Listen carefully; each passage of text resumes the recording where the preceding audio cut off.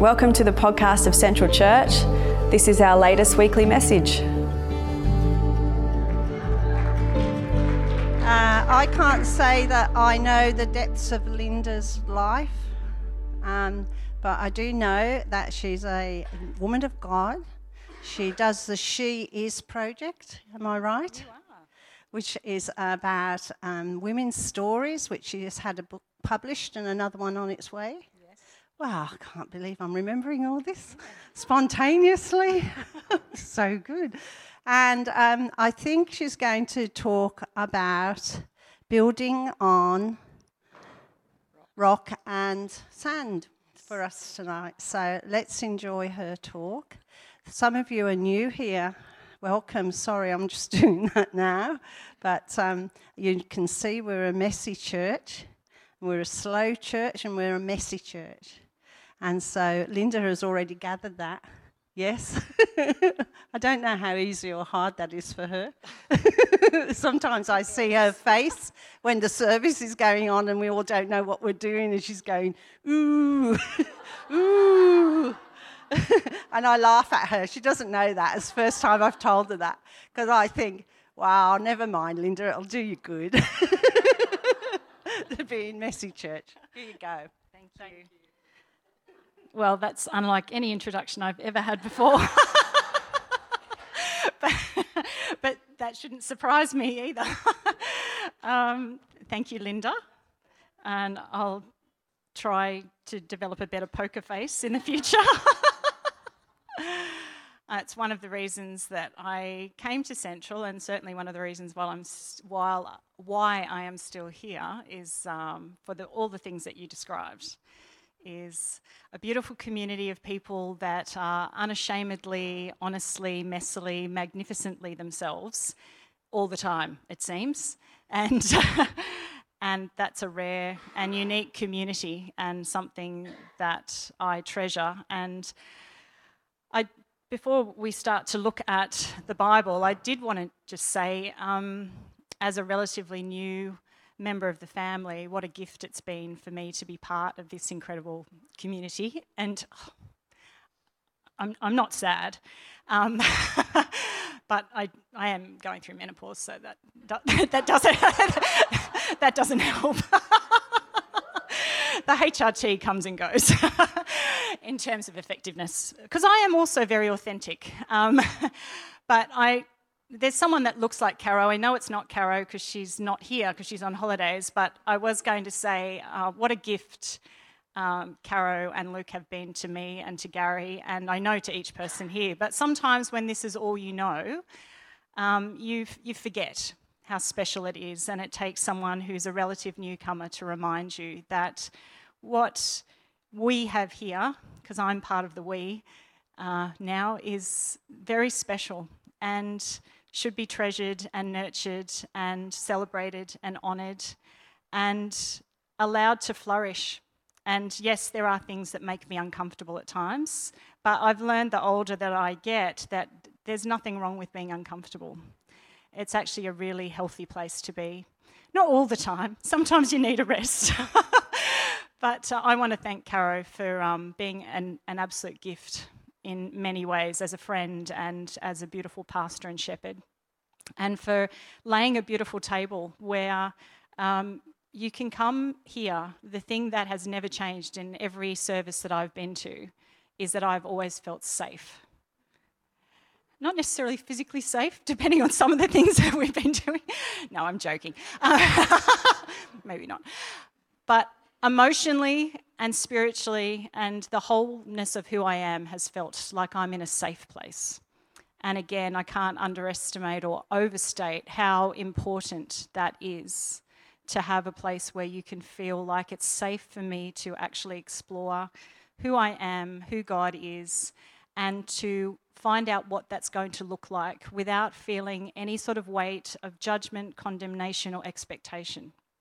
It truly is a rare thing, and I think if you want to know what the kingdom of God looks like, well, it's going to look a little bit like this, with more food and more alcohol, potentially, because that is Jesus' beverage of choice.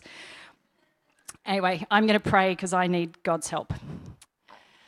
Jesus, we thank you for all that we have already experienced together. We thank you for this moment and this place and this space. And Spirit of God, I thank you that you're here.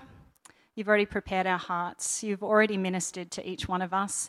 And I know that as I speak, that you are going to speak even louder. That's my prayer. That through the words that I share and the thoughts that I have, God, that people will be drawn closer to you, that their hearts will be enlarged and their spirits will be strengthened and their lives will be transformed from the inside out because they've encountered who you are. In Jesus' name, amen.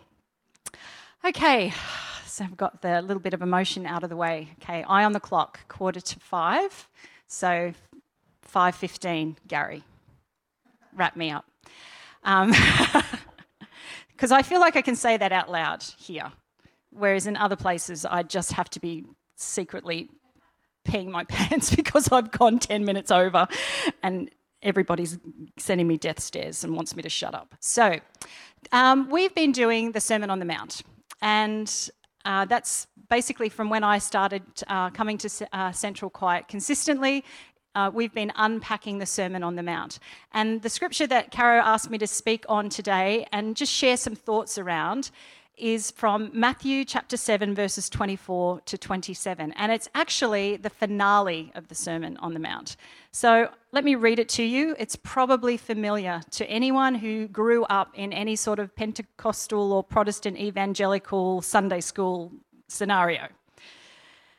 Therefore, everyone who hears these words of mine and puts them into practice is like a wise man or woman who builds their house on the rock. The rain came down, the streams rose, and the winds blew and beat against that house, yet it did not fall because it had its foundation on the rock. But everyone who hears these words of mine and does not put them into practice is like a foolish man who built his house on sand. The rain came down, the streams rose, and the winds blew and beat against that house, and it fell with a great crash. I'm just going to move forward because I feel like I'm on a Pantene shampoo commercial with the fan. So the first time I heard that scripture was I was about 6, and I was taken along to the Albion Park Anglican Church by my next door neighbour who had taken mercy on the family of 5 small girls that lived next door who were in the midst of a very chaotic season of family life. And I still remember my first trip to Sunday school because I had on the special outfit, as you did back then, little white box pleated skirt, pink knitted jumper, black patent leather shoes with white ankle socks, all of us matching, of course. And that's just extra information. So you can picture us all showing up, 5 little blonde girls to Sunday school, and I sat down and we sang this song with actions, and I was captivated. This is my version of paradise. It's got 5 verses, Luke, so I won't. I need to conserve my time. But if you had a childhood like mine, then you will remember the wise man built his house upon the rock. The wise man built his house upon the rock. The wise man built his house upon the rock, and the rain came tumbling down. And the rains came down and the floods came up. Okay, so I mean, I can sing the entire thing, but I figure that's not really fair to those of you who don't care about that song.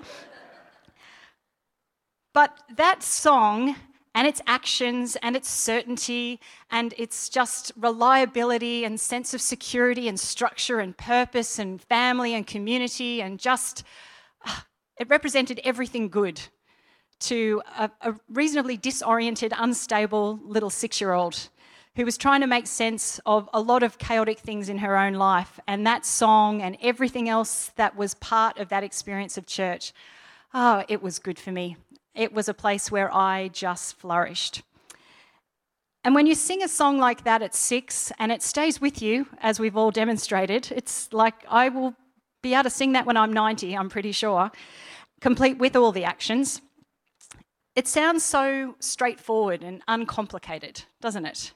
The wise man builds his house upon the rock. The rains come, the storm comes, but the house on the rock stands firm.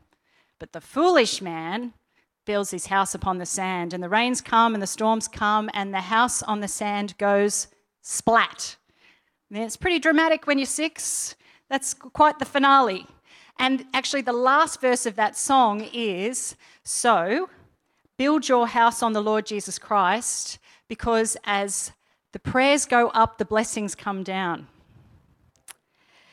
And the blessings come down as your prayers go up, and the blessings come down as your prayers go up. Can anyone else sense like I was getting set up for disappointment here? And I didn't even realise it at 6. But I tucked all of that away, and it became the foundation of the rest of my faith. Because at 6 and 7 and 8 and 9 and beyond, words like those just sound so comforting and familiar and certain. And we were singing them in total isolation to everything else that came before them, which was almost 3 chapters of really heavy-duty, countercultural, revolutionary rhetoric and almost a manifesto. It was like a messianic manifesto. And then we get the Sunday school chorus at the end. But I just learned the Sunday school chorus at the end. And so I took hold of that and I thought, life was good. If I do the right thing and build my house on the rock, I'll be sweet. If I'm silly and do something on the sand, well, we all know how that ends. It's pretty uncomplicated and straightforward until we read the Sermon on the Mount. And we realise that that's actually the massive introduction to that finale and that conclusion. And because we've not been part of every single message that's been preached, I thought, before we move any further, I really have to give just a little bit of a reference to the Sermon on the Mount, because that's where this last passage that we're examining actually gets its power and its relevance. And Caro did a phenomenal message last week, and I'm not just saying that because she's anonymously sitting up in the back row, but what we see in every message about the Sermon on the Mount that's been unpacked over the course of this year is that it was actually a revolutionary message. It was inviting people into something that was going to turn their worlds upside down and inside out. That everything that they thought they knew about what it meant to follow God, to even come to terms with who Jesus Christ is he even Christ? That everything they thought they knew, well, guess what? You're going to have to look again. You're going to have to dig deeper. You're going to have to go beyond the shallow and the superficial, and you're actually going to have to consider there's another way to tell this story. And I love that last week particularly.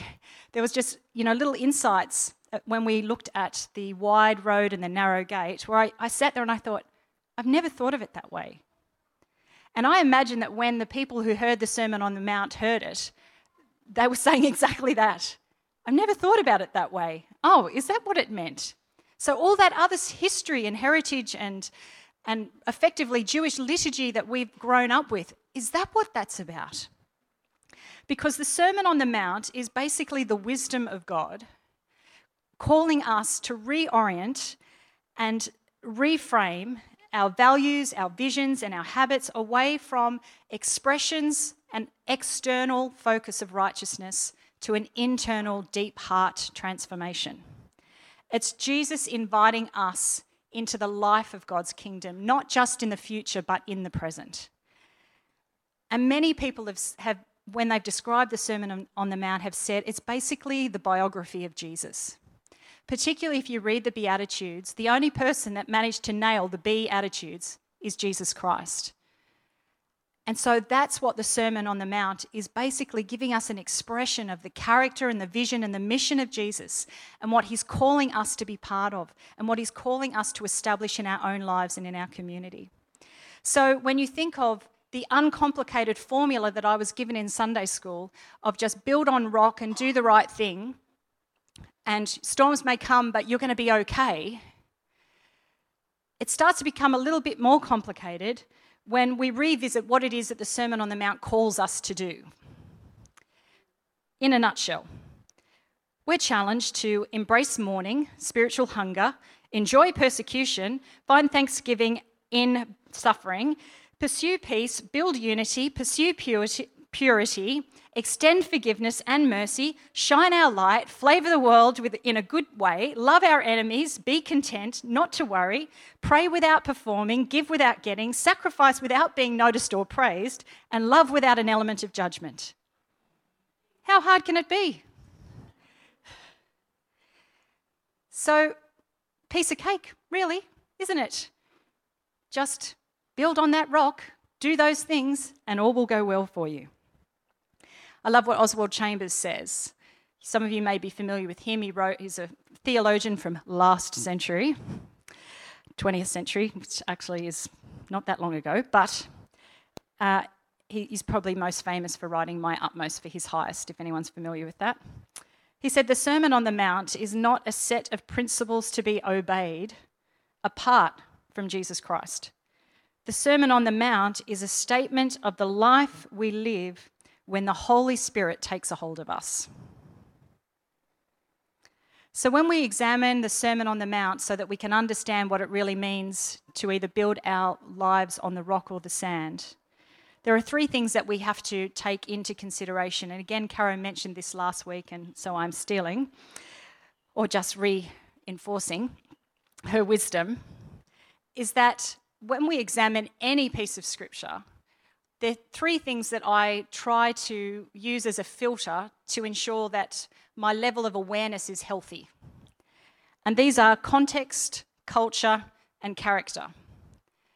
What's the context of what's being shared? What's the culture in which it's being shared? And what is the character of God? And so often in context and culture is where we answer those questions like who, why, what, when, and how. But it's imperative whenever we read God's word that we don't take a 21st century lens to it, that we actually examine it in the context and the culture of the people who heard it for the first time. And significantly, as Caro pointed out last week, the character of God. What foundational characteristic of God are you using? What's the lens of God that you have when you read this? Because if we only see God as a judge, then we will only find judgment in what we read. But as she discussed last week, if we look at God as a healer, as a doctor, as a clinician, someone who's invested in sharing the truth to bring us to wholeness, then that changes everything that we receive out of what we read. So let's go back to the basics of this parable of rock versus sand, rock, paper, scissors. Before we get to those couple of verses, it's important to note that they're actually preceded by a couple of other examples. Caro shared about one of them last week, and I imagine that we'll touch on some of the others in the weeks to come. But we find there, next slide, as if by magic, that we have 2 roads, 2 gates, 2 trees, 2 professors, not university professors, but that was the best word I could come up with for people that profess to know Jesus. 2 builders, 2 houses, 2 storms, 2 foundations, 2 different experiences. So Jesus, in his message, in the way that he's structured what he's sharing, is actually setting us up to recognise there's choice here. You have a choice. And this is not choice to threaten you, choice to intimidate you, choice to destabilise you. This is choice so that I can now share with you information and insights so that you choose what is going to be best and right and good for you and your community as we establish the kingdom of God. That's what Jesus is doing. But one of the reasons I wanted to point that out is that when you read through that whole little passage just immediately preceding the rock and the sand, you can see that, okay, there's the wide road, there's the narrow road, there's the gates, there's the tree with good fruit, the tree with bad fruit, there's the 2 houses, etc. The thing is that when you look at those things, each of them, at first glance, they're barely indistinguishable from each other. The only thing that tells you the difference between the trees is that one has good fruit and one has bad fruit. The only thing that tells you the difference between the roads ultimately is the destination of the roads. The only thing that tells you the difference between the 2 buildings is the foundations. You can't actually see the foundations of those 2 buildings. You have to look deeper to see that it's the foundation that makes the difference. And so when we think about what the people of the first century would have heard when they heard Jesus share this great manifesto, they've been listening for who knows how long and hearing things that are officially just like mic drop, blow my mind moments. And then Jesus says, therefore, build your house on the rock. What would they have thought when they heard Jesus speak about rock and sand? Well, I'm not a builder, so I had to Google. And some of you may have a building background, and to you this is patently obvious, but to me it wasn't so obvious. Is that the difference between building on rock and sand is maybe not as obvious as I would have thought, because I'm thinking rock like rock on Mount Kira, sand on North Beach. Not so. When they heard that, they would have heard and visualised, because of where they were actually hearing this message, was on the Sea of Galilee. They're surrounded by what's known as alluvial sand, which I think means sand near water, possibly. Feel free to correct me, anyone? You don't care? That's fine. Oh. River sand. There we go, from the scientists. Thank you. And so, because of the climate there, that in the summer, the river sand baked hard like rock. So the only way to find rock was to do what? Dig deeper. So if you were to come in to build a house in the summertime, it was very difficult, particularly to the uninitiated or someone not from around here, to know where you would build your house, because the river sand gave the appearance of rock.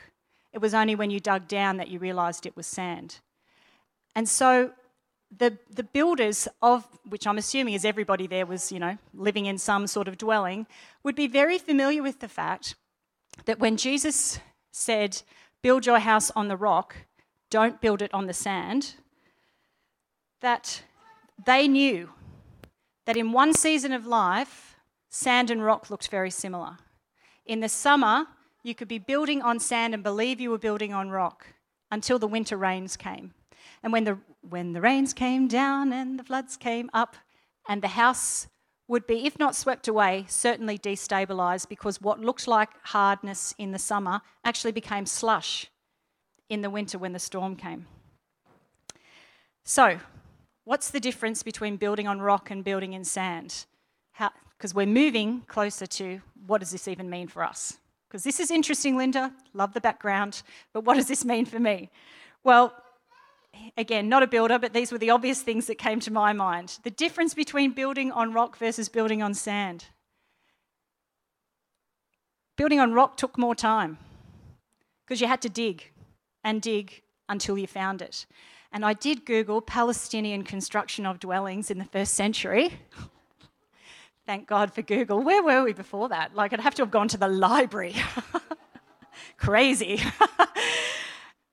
Sometimes they would have to dig as deep as 10 or more metres to find rock.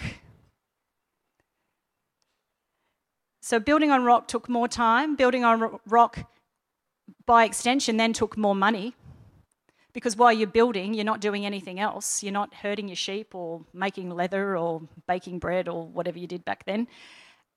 And it took more labour. It would require more engagement and interaction with people.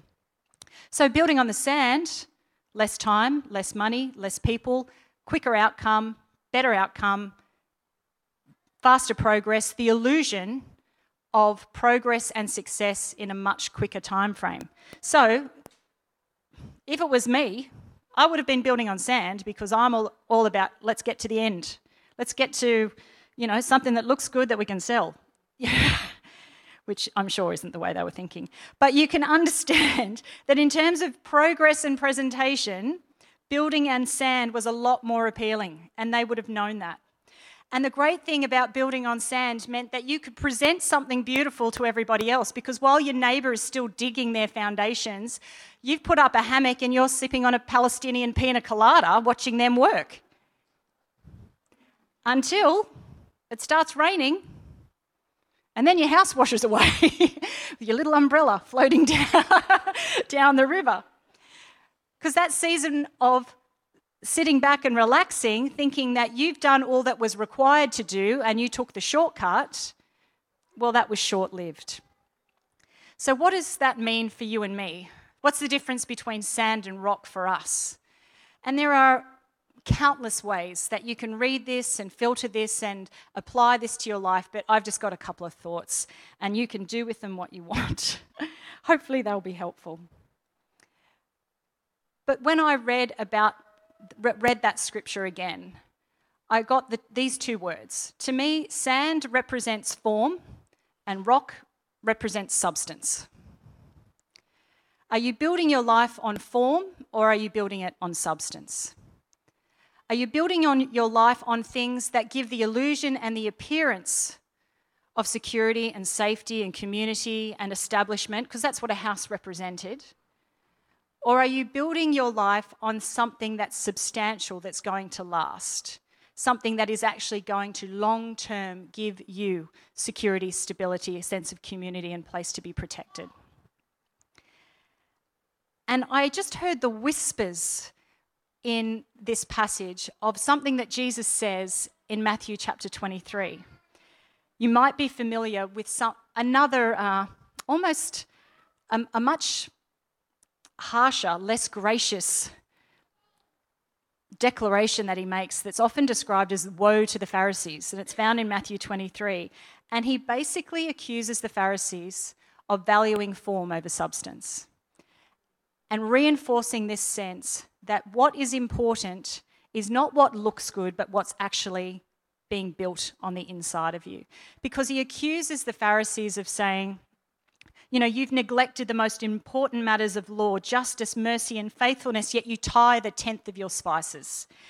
You clean the outside of the cup and the dish, but inside they're full of greed and self-indulgence. You look beautiful on the outside, but inside you are like a tomb full of dead, whitewashed bones. So we can see that this is not a one-off that Jesus is referencing, is that actually he builds layer upon layer upon layer through every interaction that he has with people to say, it's not really what's going on, what you're able to present to people on the outside. What's really important and what's going to last is what you're doing on the inside. The foundational work, where you are investing your time and your resource and your energy on something that's actually going to last and withstand the storms that inevitably come to both builders. You see, there's no distinction about who gets storms. They both get storms, but only one house manages to survive the storm. And I do want to make a point here, which was like a little bit of an Oprah aha moment for me, because I know that sometimes these verses towards the end of the Sermon on the Mount can be used as weapons, shock horror, of, turn or burn people and, life is this black and white and this is the way it's all going to go and you better get your act together, otherwise you're going to die. Have you ever sort of read some of those scriptures through that lens? But what I read there, which was like encouraging to me, is that when Jesus said, build your house on the rock or build it on the sand, the storm's going to come to both. One house will stand, one house will be destroyed. The houses are destroyed, but the builder isn't. The builder's okay. And you know what that means? It means the builder gets to build again. So what you're building may come unstuck. What you're establishing is going to be challenged. The difference as to whether it lasts or it doesn't last is what foundation you've built it on. But the thing that I believe this tells me, anyway, is that this is not about my eternal relationship with my Heavenly Father and Creator. This is not about my destination at any point. It's about the experiences that I have in my life right now.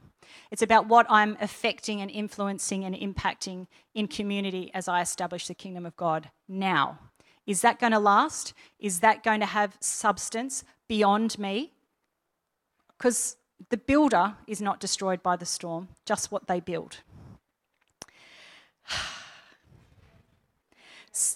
I meet with people to share their stories from time to time, as some of you are aware, and Karen knows this story.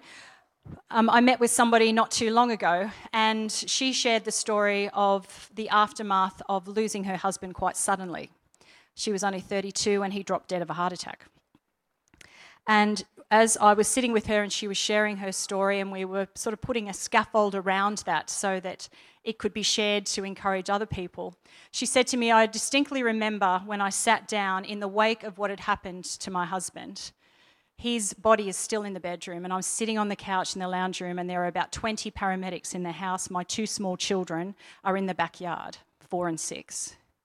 She said, in that moment, it's like time stopped still, and I had just an undeniable moment of clarity with God. And I saw, not rock and sand, but actually roads, as we discussed last week. She said, I saw a windy, narrow, stone-filled, twisty, turny, treacherous road, and I saw a wide highway. And I sensed God say to me, you can choose the highway, but you're going to be on the highway for the rest of your life, or you can choose the narrow, windy road, and that's going to get you through this. You decide. And she said in that moment, she knew that she needed to choose the deeper path. And she did get through that time. Of course, her life is forever changed by the reality of losing your husband and the father of your children at such a young age, or at any age. But I thought, is that not so true for so many areas of our life? Is that what is appealing and what is obvious is so enticing at times, because we want to build the mansion and start sipping on the pina colada and, you know, being on the deck chair and waving at people and saying, yes, look at me, life is awesome, look what I've built, because we didn't take the time to build the foundations. Because digging deeper is messy, sweaty, hard work, and it's decidedly unglamorous. You may have friends that can come and help you along the way, but at some point, you're going to be the person out there at midnight with the shovel on your own. That's just the reality. I can think of a number of times in my own life where I have chosen form over substance, where I've chosen what looks like the shortcut in avoiding the long road that is actually the road of discipleship and maturity and substance and kingdom. And although I could choose from a myriad of examples, one of the things that's probably most relevant for those of us who call ourselves followers of Jesus Christ is the times that I've shortcutted in actual Christian community, where I have been happy to sing but not necessarily worship, where I've been happy to show up but not necessarily engage, where I've said I belong but I don't really believe and be the church, where I've read the Bible but I haven't let it change me, where I've elevated culture and style and preference over meaningful, authentic discipleship and community. Maybe you can come up with your own examples or your own times where you have opted for form over substance because it's just easier, but it doesn't last. And you know what? I think one of the great challenges of hearing but not giving expression, which is what the sand represents. So the rock is hearing and acting. The sand is just hearing. Is that in the times in my life where I've just heard and haven't given expression or action or activated what I'm hearing, I'm just unpleasant eventually. Because I get frustrated. All of the worship and the singing and the Bible verses, they're just white noise and annoying and irritating. And if I allow that to take hold, well, I become a bit indifferent and detached. And then the more I do that, well then, hello, cynicism, very comfortable, very easy to sit at a distance and judge until I remember, oh, that's right, I'm meant to be out working the Sermon on the Mount, which tells me to not judge. But here I am judging and feeling very justified in my judging, all because my head is filled with white noise of spiritual cliches, and I've got calligraphied scriptures on my wall, and I've got Christian conference merchandise, and I've got it all, but I don't have the substance behind it. I've just got the form. This same verse that popped up in my Sunday school years revisited me on the 3rd of March 1991, almost 29 years ago, when Gary and I walked down the aisle and became Mr. and Mrs. And I'm wrapping up, babe, thank you. See what an open and honest relationship we have? When Gary and I got married, this verse about building on the rock or the sand was the sermon that was preached at our wedding. Now, I'd be lying if I said I wasn't a little disappointed, because I was expecting love, or at least the 3-strand cord, but instead I got a building metaphor. I was like, and actually I watched the DVD/video, well, it's a video that became a DVD. It's almost impossible to watch, certainly without glasses. It's very grainy and there's a lot of questionable music, but we do look awesome. And all that fashion is back in fashion now, so if anyone wants the dress, it doesn't fit me anymore. But I just thought, oh, okay, so what's the point of that, really? And actually, that's what I was going to say, you can see me going, when he does stands up and starts the message, I give him the side eye, because apparently I have no filter.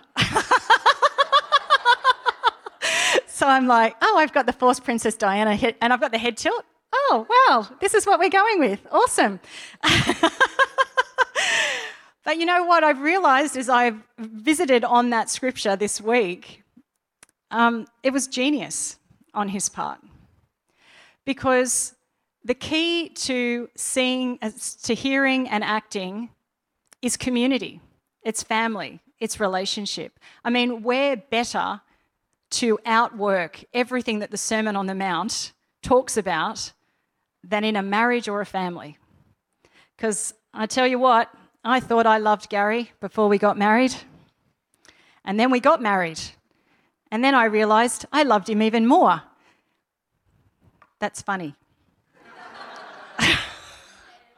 Everyone's like, of course you did. I'm like, are any of you married? Then we got married and I'm like, what the hell? This is ridiculous. The advertising is false. Where can I claim a refund? I mean, that's probably what he was thinking. But seriously, the things that you come up against in actual relationship with each other. I didn't know what it was like. I thought I knew what mercy was until mercy had to be extended to me when I behaved inexcusably. I thought I knew what it meant to forgive until I had to forgive what I thought I could never forgive. The key to sustainability, the key to the Sermon on the Mount, is that it cannot be lived or expressed outside of this space, of community, of messy, awkward, uncomfortable, rubbing up against, bumping into, getting snot on each other relationship. And the more we try and put all of that at an arm's length, the more frustrated, cynical and disconnected we become, because that's not the way we've been designed to live. The only way the kingdom of heaven can be established here and now today is actually in relationship with other people. And that's what I think Jesus was talking about. I love this quote, and I am wrapping up, only 5 minutes over time, from a lady called Kat Armas about the Sermon on the Mount. She said, Jesus didn't ask us to let him into our hearts. I was like, wow, that's so true. How many times have I said that? And it's actually not even in the Bible. Jesus asked us to follow him. Following Jesus is not a call to private piety disconnected from society. Following Jesus is relational, social, spiritual, and political, and arcs towards justice.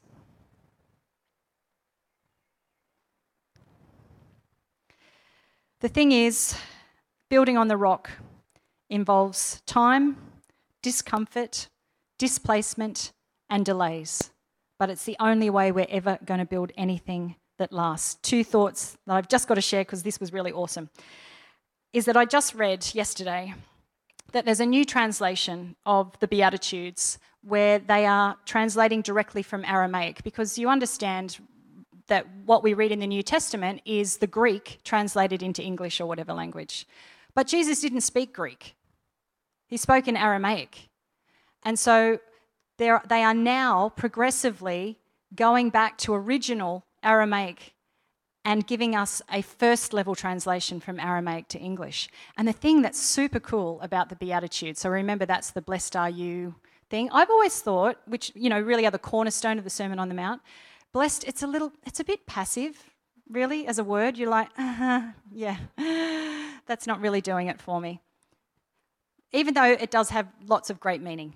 But it's got even more meaning in Aramaic, because what the Aramaic says is that what Jesus was saying is, activated, stand up, take hold, get out are you. You come alive when you mourn, because then you will be comforted. You come alive when you're pure in heart, because then you see God. You come alive when you extend mercy, because then mercy is extended to you. So much better than blessed. And if we want to come alive, then we need to do the hard work of digging the foundation. And I'm going to finish by praying. And it's a benediction from a Benedictine nun called Sister Ruth Fox. You might have heard some of this. But so you can close your eyes. I don't have it up there, sorry. May God bless you with a restless discomfort about easy answers, half-truths, and superficial relationships, so that you may seek truth boldly and love deeply from within your heart. May God bless you with holy anger at injustice, oppression, and exploitation, so that you may tirelessly work for justice, freedom, and peace. May God bless you with the gift of tears to shed with those who suffer from pain, rejection, starvation, and the loss of all that they cherish, so that you may reach out your hand to comfort them and transform their pain into joy.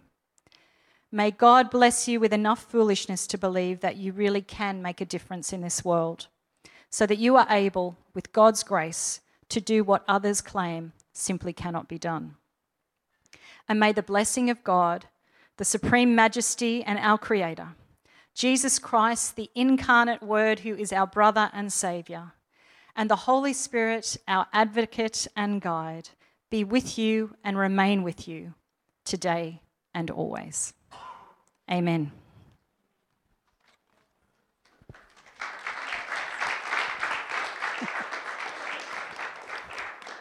That was wonderful. Thank you. What can I say? While Linda was speaking, I was thinking about our church and the depth that we are seeking within our community for deep commitment and deep relationship with God and with each other, and that there's no mollycoddling in this church. And I was thinking about you're responsible for your spiritual life. And I was just thinking, one of the things that we do here is encourage you to go deep. And not to seek and to look at, are you building on sand or rock? And we will always encourage you to go looking for the rock, no matter how long. And we will love you, and we will stand by you, and we will walk with you, and we will cry with you, and we will do whatever is necessary, because that's what we're here for, to help you to be on that road. That's just part of the slow journey that we love about Central Church. Anyway, thank you, Linda. That was beautiful. Have a beautiful week. Thanks for listening. If you want to check out more about Central, visit us at centralchurch.org.au. Music by Chris D'Souza, a beloved member of Central.